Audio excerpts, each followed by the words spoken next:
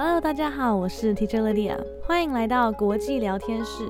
Hey everyone, I'm Teacher Lydia. You're listening to International Talk.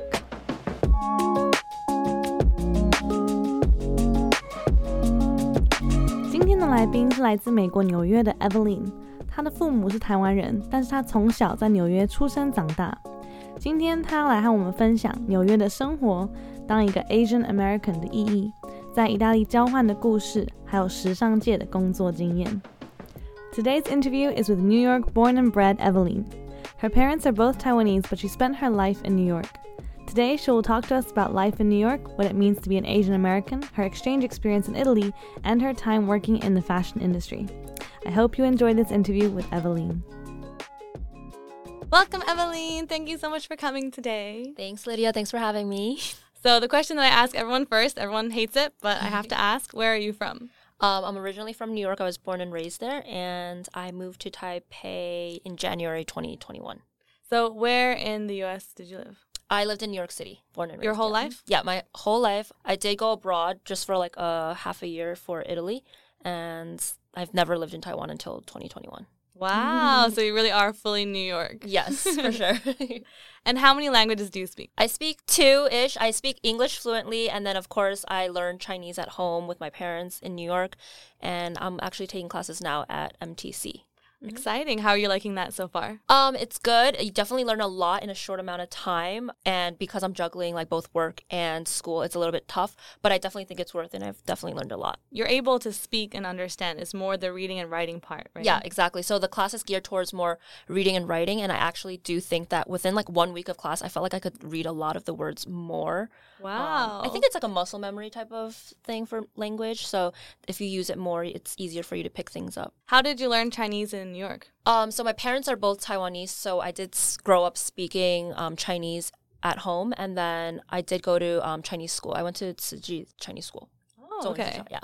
Did you feel like that helped? Yes, for sure. Up to a certain point, because up until like 4th or 5th grade, I stopped having as much time, so my dad would help me do all my homework and I would just like copy it. So I probably have like language proficiency of like a 4th grader or 5th grader, but I'm trying to work on that. I feel like the biggest thing with Chinese school, at least in my experience, was that having the friends there. That was what like motivated me to learn more. Like it wasn't the class itself; it was like having friends and classmates where it was, like, we would chat in Chinese and stuff. For me, I just felt like it was a burden because it was so early in the morning. It was Saturday. I did have a lot of friends because I went there for like 10 years. So it was like same people. But at the end, we were just like, we're over this. I didn't appreciate it then. And I wish I did, because then I wouldn't be wasting money now trying to learn Chinese again. So my mom's always like, yep, I told you so. And I'm like, yeah, you're right. Moms always know best. Yes. But it's true. I feel like I remember everyone would be like, you have to go to school on Saturday. And I'm like, yeah, it sucks. Yes. And it's so early. It was like 9 a.m. starting. So you had to wake up at like 8. And then I didn't even want to get out of bed. That was so early though. Mine was from 1 till 5. Oh no, mine was super early. And then we had like extracurriculars after Chinese school. So it was like a really long day. Did you have to learn things like 唐诗 or like 三字经? Yeah, but I don't remember it anymore. Like maybe if you told it to me now, I would like be like, oh yeah. But then I hated those things because we'd have to memorize it and then know how to write it. I hated them too. I actually do remember it still, which is kind of insane, but it means it's so burned in my brain. So what did you study at university? So at school, I studied English with a concentration in rhetoric, and that was basically the closest thing in my school to a communications major. And I chose that because A, I transferred, so a lot of the credits that I had was perfect for that major. And B, I wanted to study abroad, so I needed something really easy to let me like go through college within the 4 years, because I did not want to stay in school for an extra year or anything like that. And I'm actually just pretty good at English in general. I'm really good at reading and writing. I can write like a 10-page essay without ever reading the book and get an A on it. So it was just something really natural to me. And I guess it worked out because right now I'm teaching English in Taiwan. So the major actually worked out perfectly well for me. Yeah, that sounds good. So is it common in the U.S. to extend to study for more than 4 years? It depends on your major. Some people do like fail a few classes and then they have to like stay a little bit longer to get the credits back. Or people obviously stay for, masters and PhDs and stuff like that. You said you studied rhetoric. What does that mean? Rhetoric is like communication. So using the English language, written English language, to convince other people or persuade other people with the English language. Yep. So kind of like marketing in a sense, but using language. Yeah. Exactly. Everyone always asks like, what is rhetoric, especially during like job interviews and stuff. Yeah. Yeah, I've never heard that before, especially as like a major or a concentration. Yeah. Yeah. So it was like the closest thing to communications. So yep. Interesting. So you mentioned that you teach English in Taiwan now. What age group do you teach? So right now I teach at a like bushiban, and that is my oldest is 5th graders. But I prefer teaching older kids. So I do teach junior high school, and I tutor on the side privately with adults mostly, and I really enjoy teaching older kids because I feel like you can communicate with them more easily. When you're teaching younger, the material might be easier, but you have to use so much energy to like, especially Lydia knows because she's an English teacher for like really young kids. I sub for them, they're super cute, but you just need so much energy. And sometimes when I get home, when I'm teaching younger kids, I just like lie on my couch and I'm just like dead. Yeah. But I like teaching older kids because it's more natural, more easy to communicate with them. And I like to hear their stories and their opinions on things. Yeah. I feel like also since you majored in like reading and writing, it's also more interesting for you to teach things like essay writing. Yeah, or like, exactly. And in Taiwan, what do you like to do during your free time, if you have any? So in my free time, I love trying a bunch of the new restaurants here. I'm a big foodie, so Taiwan is known for their food, so I'm always trying the latest restaurants. And whenever the weather is nice outside, I am always at the park just like laying out, getting some vitamin D because, you know, a sunny day is hard to come by in Taipei. So I got to take advantage of that. Yeah, especially this year. I don't know what's going on this year, but I feel like we've had way more rain. Oh, yeah, exactly. And this whole week it was raining. I think, well, today it wasn't raining. Today it was wasn't. a little sunny, right? But it's going to rain tomorrow. Yeah, but it's raining the rest of the week. So when I'm not at work, I always am just like hanging out with my friends, trying new restaurants, or just laying out by the park. Do you have any favorite restaurants or types of food or dishes? That's like so hard because actually I've never eaten at a restaurant twice in Taiwan. Like when I go out to Ever? eat. Maybe like the chains like Bafeng or like, I don't know, McDonald's. But I've never eaten at a restaurant twice because there's so many great restaurants in Taiwan. I feel like I want to try them all. And I'm waiting for my friends to come so that I can take them to my favorite restaurants. So my like Google Maps list is like a never-ending list of places I want to try, and then I also have like a section of my loves, and those are like the places that I'm going to take my friends when they come visit me, hopefully soon. I feel like that's actually very interesting for Taiwanese people to know. What places would you, if you have foreign friends that come, what places do you take them to, or like what food do you recommend? Of course, I would take them to the night market. I think my favorite one is like Ningxia Yesi because there's like, it's pretty close to where I live, and there's a wide variety, and there's a few like Michelin like Bib Gourmand type of rated foods there, stalls there. I took Lydia to get turkey rice. It was so good. The moment the spoon touched, she didn't even want any at first. She was like, I'll just have like 2 bites. And then the moment the spoon touched her tongue, she was like, oh, this is good. Oh my, it was, I wasn't even hungry. Yeah. I was like, no, I'm not hungry. I don't want any rice. Like, and also like jiro fan to me is so like basic or normal, you know, like jiro fan, how amazing could it be? Yeah. And then I tried it and I was like, oh my God, this is amazing. I think they definitely put like MSG or something in it. That like gets us, our brain like literally just like it sparks something in us and then we're like, this is good. Yeah, it was amazing. I definitely recommend it to anyone. And I definitely would take my friends to like omakase because I feel like it's a lot more affordable here compared to the States. In the States, it's like the most basic one is like maybe 100 US, so it's around like 2,800 Taiwan dollars. But here you can get like a decent omakase for like 1,500, I feel. So it's a pretty good deal and it tastes really good. The service is great in all restaurants in Taiwan compared to the States, and there's like no tip that you need to give. I've actually never heard of omakase until I came here. Oh, really? Do you want to explain what it is? It's like the chef's special. It's whatever he wants to give you that day of the freshest fish that he found, and then he makes it in front of you, and you just don't know what you're getting. And normally it's like 10 to 12 courses. There's like a wide variety, so each time you go, it should be like different depending on like the season or the month. I guess that's it. Cool. Anything else you'd recommend food-wise? I would also probably take my friends to like the bars here. The bars here, even though they're called bars, they're more like lounges, I feel. Like you sit there and you chat. It's not a place where you like dance and like go wild. I feel like bars in the States, when you hear bars, it's like a place you get like drunk. But here they're like a little bit classier, and the drinks they have here are like infused with teas. So I think that's something really unique that we don't have in the States at all. And the bartenders here it's like an art here. The bartending.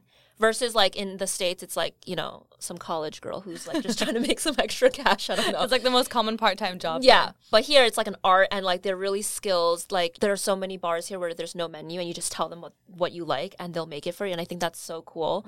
And you definitely have to go in with an open mind. But I think a lot of like Americans would find that really fascinating, or foreigners, not Americans. Yeah. That's true. Actually, I really like the cocktails here, too. They make such unique cocktails. We actually went to one place where we had a pizza flavored. Was it pizza flavored? Yeah, it was like margarita pizza. Yeah. At WAT Watt. Yeah, that was really cool. So Yeah. in general, there's just loads of those places. So good recommendation. Yes. 首先，第一个问题是大家最讨厌的，你来自哪里？ Evelyn 说她从小在美国纽约出生长大，直到2021年初才搬来台湾。除了纽约，她在意大利留学了半年，除此之外一直都在纽约。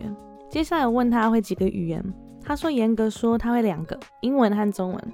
中文就是从小在家里讲，然后现在在台湾也在上中文课。虽然要同时上班同时上课有点累，但她觉得很值得，因为在很短的时间内就可以学到很多。因为 Evelyn 会听说中文，所以她上的这个课比较着重于读写。她说1周之后她会认的字就已经有增加了。她觉得学语言很像 muscle memory 肌肉记忆，你多运用它，它就会变得比较简单。我问她在纽约的时候怎么学中文的，她说因为爸妈都是台湾人，所以在家的时候就是用中文沟通，然后另外也有上中文课。我问她中文学校对她来说有帮助吗？她说国小4、5年级之前有，但是之后功课变比较忙，她就会请爸爸帮她写作业，所以后来就没有学到那么多。我跟她分享，我觉得中文课有没有效，很常取决于你上课的同学。像我很有动力上课，一部分也是因为我在那边有朋友。他说后来比较没有动力，也是因为他觉得很累，礼拜6早上还要早起，很痛苦。他觉得当时自己没有好好珍惜这个学习机会，如果当时学好，现在就不用再花时间和钱学习。所以他妈妈常常会跟他说，你看吧，当初叫你把中文学好。我说果然要听妈妈的话。他说除了上课很累，也是因为上完中文课还要上一些才艺，像是唐诗啊，学三字经啊。我跟他说我竟然也有这些，而且我竟然还记得三字经，因为当时真的是死背到想忘也忘不掉。接下来我问他大学主修什么，他是读英文系，然后主修 rhetoric， 类似修辞，很像传播系。他觉得他的写作能力很强，而且刚好也想当交换学生，所以选了一个自己比较擅长的主修。我跟他说我没有听过 rhetoric 这个科系，请他解释一下。他说 rhetoric 是如何运用英文写作去说服或影响一个人的思维，有点像是行销语言。Evelyn 来到台湾开始教英文，所以刚好也沿用到他大学读到的科系。我问他主要是教什么年纪的学生，他目前在一个补习班教国小、国中学生，但他其实比较喜欢教年纪比较大的学生。他自己也有在接一些成人学生。他说虽然教年纪小的学生教材比较简单，但是需要很多的体力和精神，所以上完课会觉得比较累。这个我非常同意。我问 Evelyn 上班以外的时间他喜欢做些什么，他说他是一个 foodie， 就是美食爱好者，而且台湾有那么多美食，所以他很喜欢去吃不同餐厅，然后天气好的时候会去公园散步跟休息，特别是今年台北的下雨天感觉特别多，所以只要出太阳他就想出去户外晒晒太阳。我问他在台北有没有最喜欢或推荐的餐厅，他说他很难选最喜欢的，因为他通常不会去同一间餐厅2次，因为他觉得有很多很厉害的餐厅，所以他每次都想去新的。但是他也有存一些让他觉得比较推荐的，也是他想带国外的朋友去。他说第一个一定是夜市，然后他最喜欢宁夏夜市，除了在他家附近，他觉得里面有很多选择，而且还有一些米其林推荐的美食哦。像有一个鸡肉饭的摊位 Evelyn 有带我去吃过，真的超好吃。我那天其实原本不饿，没有想吃，但是尝一口，我的舌头整个融化，真的超好吃。另外他也会想带朋友去 omakase， 就是一种没有菜单的日式料理。他觉得在台湾这种餐厅的价格比国外便宜很多，通常会是10到12道菜，鱼都是当天最新鲜的。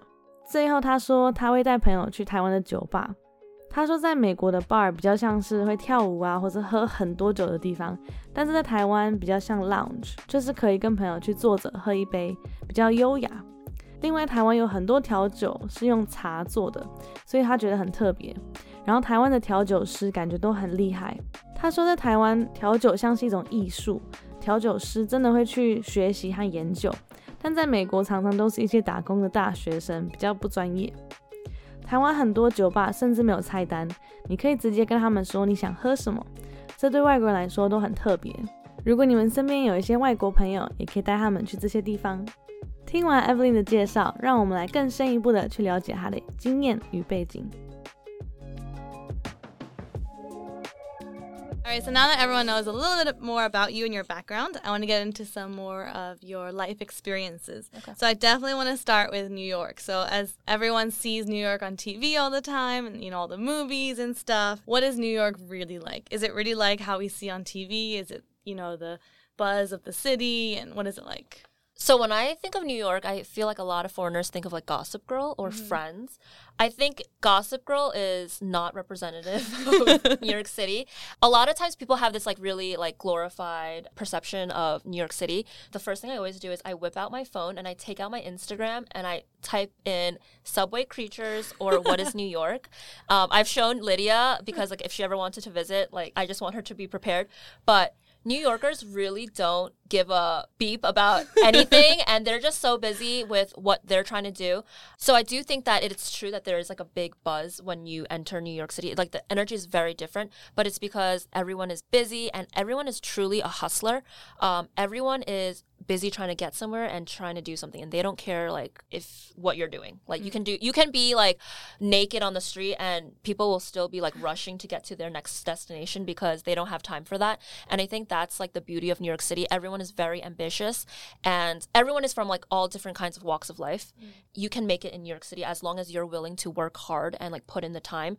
And I think that is like what is so amazing about New York City. And I didn't really fully appreciate it or realize it until I left and I came to like Taipei, and the pace is a little bit slower.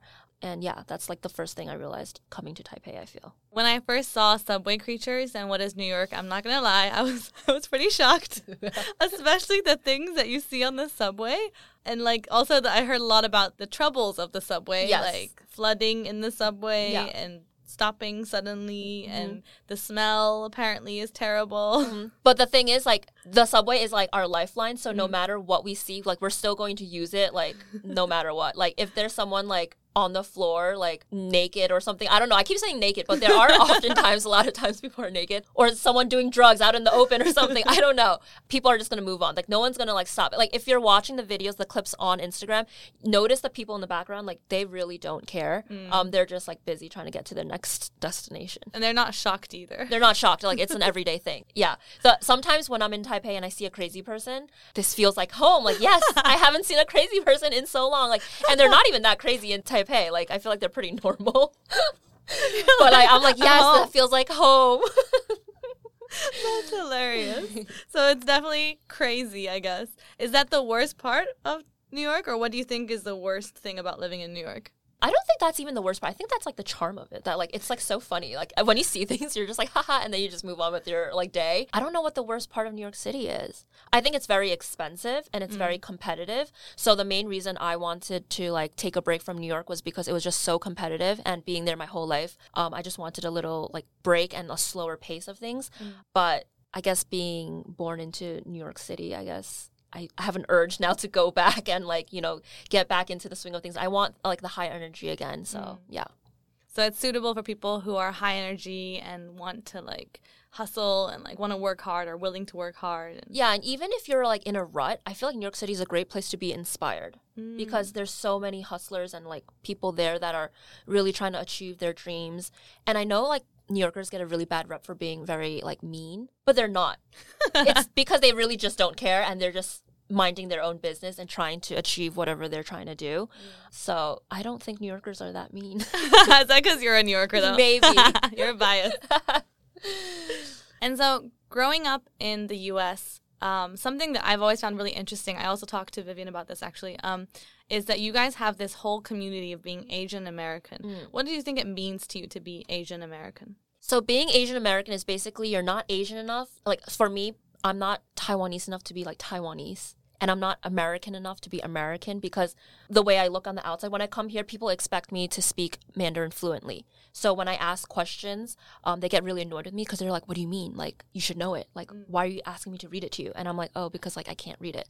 And then when I'm in America, like obviously I look a different way. So obviously when you're getting catcalled, like they'll say like derogatory names towards you, or they'll assume things about you because of the way you look, because of your race or something like that. So I think being an Asian American means being very tough and proud at the same time, because a lot of times you face things in your life that might be discriminatory. A lot of times if foreigners go to New York City and they face racism, they actually don't know it because there's a lot of microaggressions that they're not aware of because they've never experienced racism or discrimination before.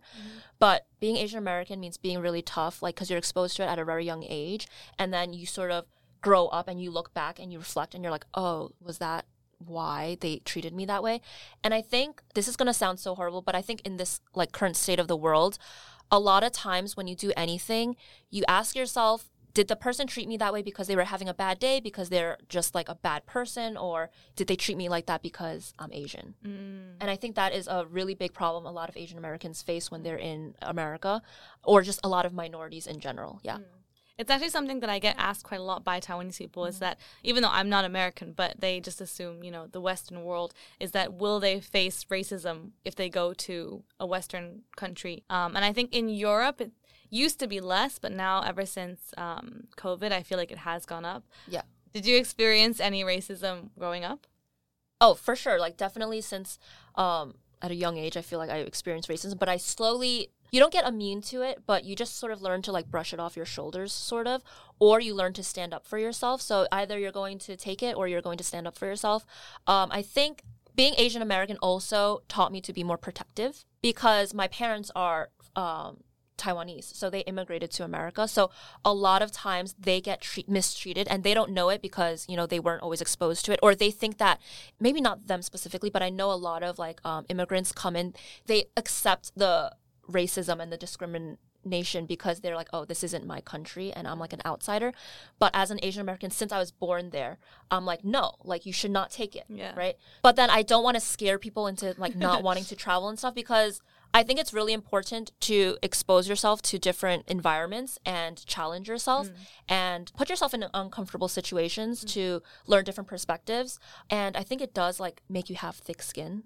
Because this is something that is not going to go away. It's very natural. Even amongst the Taiwanese community, there's racism within the Taiwanese community, whether you're like from mainland China, Taiwan, like, and then you immigrated here, or if you're like a real Taiwanese person, or an Aboriginal, or a Hakka person. Yeah, there's always racism everywhere. It's just, I don't want that to deter people from traveling. Yeah, just I guess be aware that it could happen. And if it happens, maybe think about what you could do, whether you choose to ignore it or whether you choose to stand up for yourself. I think either way is fine, but just be prepared that that might happen. But don't let that hold you back from ever going. Yeah. So you mentioned that you spent some time abroad and you went to Florence, Italy. Is that correct? Tell us about your time in Florence. What did you learn from that? So I went to Florence for half a year, and basically it was actually a fashion school because I was interested in fashion, and the classes that I took could actually transfer into my regular university. But there it was really great because in Europe it's so close to get to everywhere, like all the different countries. You can just take like a plane ride or like a short train ride and you're in a new country. So that was like my main like goal. What I learned there was, that was actually the pivotal moment of where I learned how important my Asian American identity was to me, because that was the first place I realized I was not Asian enough and I was not American enough. So like, for example, people would be like, oh, you're Chinese, but your English is perfect. And I'm like, my English is perfect because I'm American. Yeah. And then they're like, no, but you don't look it. And I'm like, well, I was born there, so. And then they just like couldn't fathom it. That was also a place where I experienced a lot of racism, Italy specifically. They would do like the squinty eye and they would like say mean things sometimes. I think also because there was a really big Chinese like tourist population there. So they probably thought that it was very like rowdy and noisy. So they would associate it with all Asians in general. There weren't that many Asians studying abroad at the time when I went. So I was probably like the only Asian in my whole like school. One of like maybe there's 3. I don't know. I really can't recall that many. Yeah. I learned to get even thicker skin if possible in Italy. But I still had a great time, and you just learn to appreciate home more, your identity, your friends, and new experiences. I feel like any like new or uncomfortable experience really teaches you a lot. I feel like an exchange is always a great experience, or just studying abroad or traveling abroad is always just, you learn so much about yourself. Yeah, and I learned to be a lot more independent. I was by myself. I didn't know anyone at the time when I went. I got to meet a lot of great people, see a lot of great things, and I felt like my life changed when I studied abroad. Yeah, it really just opened my perspective on like the world. That's amazing. I think everyone should do it. Yes, for sure, yeah. So you mentioned that you had an interest in fashion, and then when you moved back to New York, you started working in fashion. Is that correct? Yes. Since I was little, I always loved clothes, and I didn't know what I wanted to do after college. I was like, what am I going to do with an English major? So I was like, let me just give fashion a shot, because that was something that I always wanted to try. So I was like, let me just do it. So I ended up working in like account management. So basically, my company has multiple brands, and they would sell the clothes to like department stores or boutiques and stuff like that. And if a department store wanted a specific style, we would make it for them. So account management would be sort of being in charge of the production, the warehouse, the fabrication, and working with the design team just to make sure everything is smooth sailing and that the client gets what they want at the end. That was a really fun no, I don't think it was fun. I think it was a very eye-opening experience. I think you probably would ask me like, do you have any advice for anyone who wants to get into fashion? Yes. It would just be to explore, because there's so many different aspects to fashion. Like, you would never know that there's someone that like picks the button that goes with your shirt. Wow. Yeah, so like that's their one job. Like, and they match the button. There's like 4 buttons to choose from, and then you choose which one like you like. So it's every day for me was like making the final decisions on like small things and making like the thread dyed to match the fabric or something like that. You would never know how much effort goes into like one garment. But there's so many different aspects to fashion. Like, you can do account management like I did. You can do production, which is working with the factories, like warehouse optics and stuff like that, or even like technical, which is like, you know, the buttons, or even like being a designer, you know, just designing the garment. Also, I learned that fashion isn't as glamorous as it seems. It I was just gonna say, like, Devil Wears Prada, like no, nothing is as glamorous as it seems. Right. Of course, even on Instagram, like everything is like more glamorous. Working in a fashion magazine, you have to put in so many hours, I'm sure. Like, there's a lot of blood, sweat, and tears. In fashion, it's very competitive because it's a little bit more catty, because it's a little bit more, I don't want to like stereotype, but there's a lot of girls there. Is it stressful? Is it stressful? Yes, it's very stressful. Because it seems very fast-paced as well. Yes, everything in New York City is very fast-paced in general, but fashion is very fast-paced because you need to whip out like new products before the trend goes out of style. And a lot of times things are not in your control. For example, if the boat that is carrying your garment sinks, that literally happened, or it's on fire, or there's like a roach infestation, that can ruin everything. And it's like not even your fault. Like, I was not driving the boat, but it all falls on you. So the pressure is like really all on you, and because you're the face of like the company sort of, so that's the hardest part. But I think for everyone, they should definitely just experiment and see what they are interested in. I would never want to like die being like, oh, I wish I tried fashion. So that's the main reason why I wanted to do it, and now I know, and I don't think I would do it again, but it was a great experience. I had some great stories, and I learned a lot. I grew a lot from it, and that's all you can wish for from any experience, I feel. Yeah. That's amazing. I mean, as long as you don't regret your decision, and like you said, you got something from the experience. It's always good. Exactly. Yeah.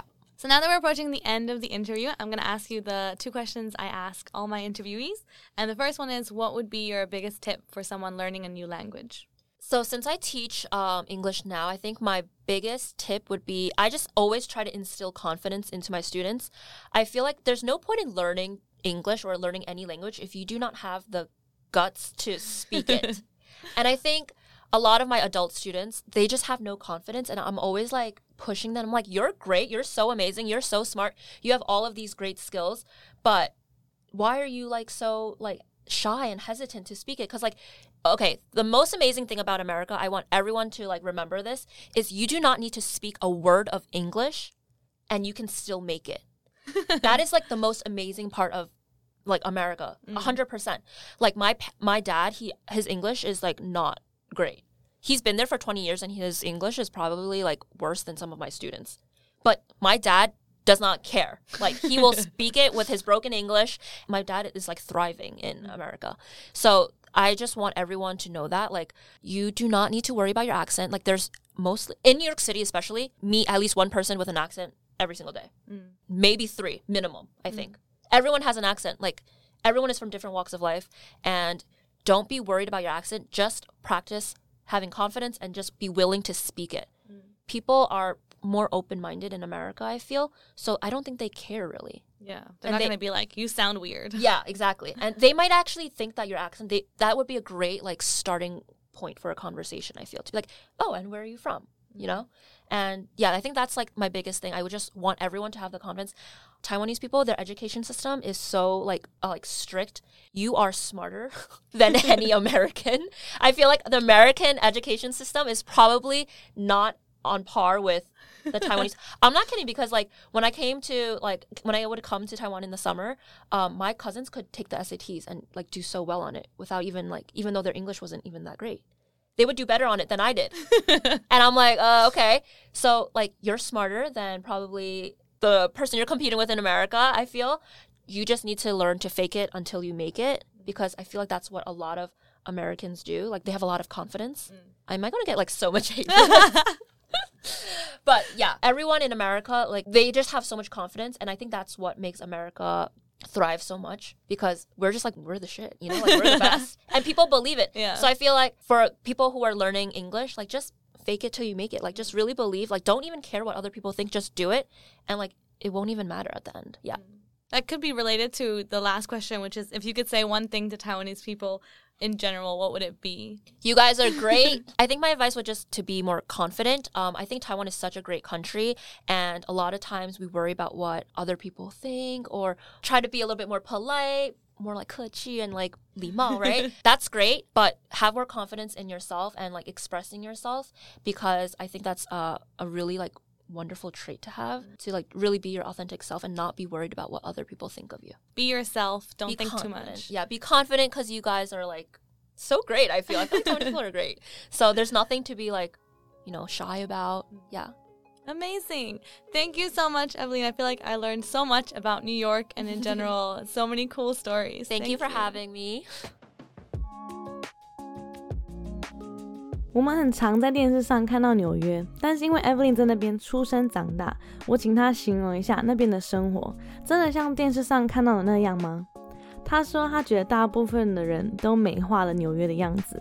为了要打破这个画面，她会建议大家上 Instagram 看几个账号 Subway Creatures 和 What is New York， 上面可以看到纽约比较真实的一面。她说纽约人都非常忙碌，所以也不会在乎身边发生的任何事情，大家都很专注于自己的生活。纽约有一个很独特的气氛，就是每一个人都很拼，大家都会为了自己的目标或梦想努力奋斗。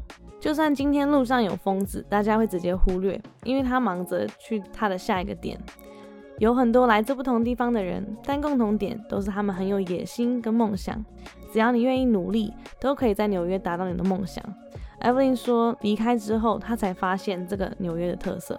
我跟她说我第一次看到她推荐那些账号的时候真的有吓到，特别是 Subway Creatures， 就是地铁上会遇到的一些人跟事情，而且听说地铁很常故障，而且又很脏很臭，灾难很多，有时候还会淹水。她说对，但是无论地铁多不好，他们还是会搭，对他们来说那些奇怪的人是每天的日常。他还开玩笑说在台北偶尔看到一些奇怪的人或是疯子，他会觉得很像回到纽约，有家乡的感觉。我问他住纽约最大的缺点是什么，他说除了很贵之外，那里每个人的竞争力都很强，所以久了还是会觉得有点累，生活步调太快，压力会比较大。但是他内心的纽约个性又觉得休息完还是会想回去继续拼。所以纽约适合喜欢比较快、有精神的生活步调的人，适合愿意努力和有梦想的人。他说对，去那边的人都会莫名的被刺激，有灵感。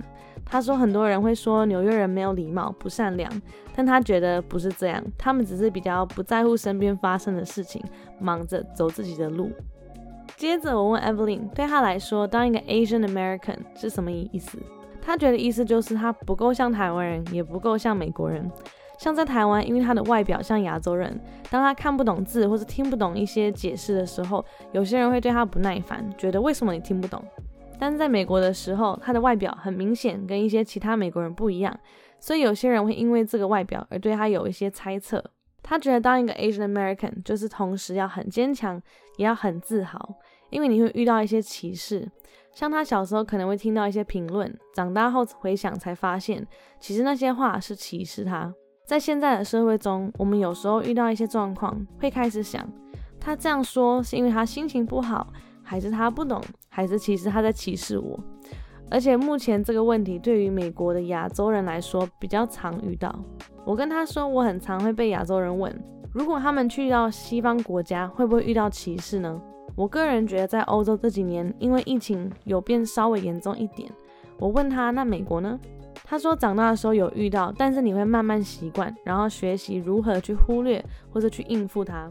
但是像他爸妈年代的人，如果遇到歧视，会觉得没关系，因为这本来就不是他们的国家，然后他们觉得自己是外人，所以觉得这样被对待也没关系。可是像 Evelyn 就会觉得不应该这样，然后会为他们反抗。但他觉得就算可能会遇到这种状况，大家不要因为这样而不去旅游，还是可以去多体验不同的文化和国家，也会让你变得更坚强。无论你去到哪里，其实也都会有某种歧视，只要你有心理准备，你还是可以去享受那边的生活。Evelyn 也有提到她大学的时候去了意大利当交换学生，我请她分享那时候的经验。她说去欧洲交换的好处是欧洲的国家都很近，搭个火车就可以去别的国家玩，很方便。她说她去到那里的时候才发现，原来她不是完全的美国人，因为可能会有人说，你的英文很标准然后她就会回说，对啊，因为我是美国人。可是他们就会觉得说，可是你不像美国人啊。然后很多人就会觉得很难接受，她说她是美国人。在那边还有被歧视，因为意大利的亚洲交换学生比较少，他们其实也不太理解，但是他觉得这还是一个很棒的经验。他说只要是跳脱舒适圈的经验，都会是一个能充实自己和更了解自己的机会，也可以变得更独立，广大眼界。也因为这样，我们都非常推荐大家去国外当交换学生啊，或者旅游啊等等，就是去体验一下，一定可以学到很多。那 Evelyn 回到美国毕业后，她就开始在时尚界工作。她从小就对服装有兴趣，所以她决定去试试看。她当了 Account Manager， 这个工作包含和厂商沟通、管理制作过程，还有设计部门沟通等等。那几年的工作经验对 Evelyn 来说很辛苦，但她学到很多。如果有听众们对时尚界有兴趣，她会建议要去尝试不同职位，因为其实有很多不同的专长。例如有一个人是专门负责挑选衣服上的纽扣，就是他的唯一的工作就是选纽扣。另外时尚界真的没有大家想象的那么美好，而且时尚界竞争力很强，压力也会很大，再加上是一个很快速的产业，因为你要在流行退潮之前赶快出衣服，而且有很多事情不在你的控制内。例如说他有遇过的就是服装运送的时候，船竟然沉下去，衣服就没了，或是仓库有火灾，也是衣服都烧掉了。那这些事情发生的时候，你还是得承担，这个是最大的挑战。但他还是会建议大家，如果有兴趣可以去试试看，因为试了你才会知道。最后我问他有没有哪些建议是给想学一个新的语言的人。他说他在台湾教英文这段时间，发现很多人缺乏自信。他觉得如果你今天不敢开口，那你学再久的语言都没有用。他说在美国最大的优势就是，就算你一句英文都不会，你还是可以成功。像他爸爸的英文不是很强，但他还是可以在那边生活工作超过20年。几乎每个人都有一个腔调，只要你愿意讲，有勇气开口，你就可以去试试看。他也觉得台湾的教育很严格，所以大部分的台湾人应该比普通美国人还要聪明，他们只是比较有自信而敢表现。他说 Fake it till you make it， 你自己只要相信你可以，其他人也会相信。最后我问他有没有想跟台湾人说的话，他说你们很棒，要对自己有自信，多表达自己的想法，大胆的做自己，不要在乎别人怎么看待你。今天真的很开心可以和 Evelyn 聊这么多，可以听到当地纽约人分享那边的生活，真的很特别，也可以更了解美国人如何看待亚洲人，还有时尚界工作的真相，真的很精彩。最后还有很多正向的提醒，希望大家都可以向美国人学习，有自信，勇敢的做自己。如果你也喜欢这个音频，请记得帮我们打5颗星，也可以在 IG 帮我们分享，记得 tag 我，让我看见 Teacher Lydia Languages。I really enjoyed this interview with Evelyn. Hearing about New York from a real New Yorker is really interesting, and also learning more about the Asian American community and how others perceive Asians was an eye-opener for me. It was also great to learn more about the fashion industry, as it is often something that seems very far away. And a final reminder to everyone to be confident and to be yourself. You are amazing just the way you are. If you also enjoyed this interview, it would mean so much to me if you would give us a 5-star rating and follow me on social media, teacherlydia_languages. Have a wonderful week, and I'll see you next time. 我们下次见咯。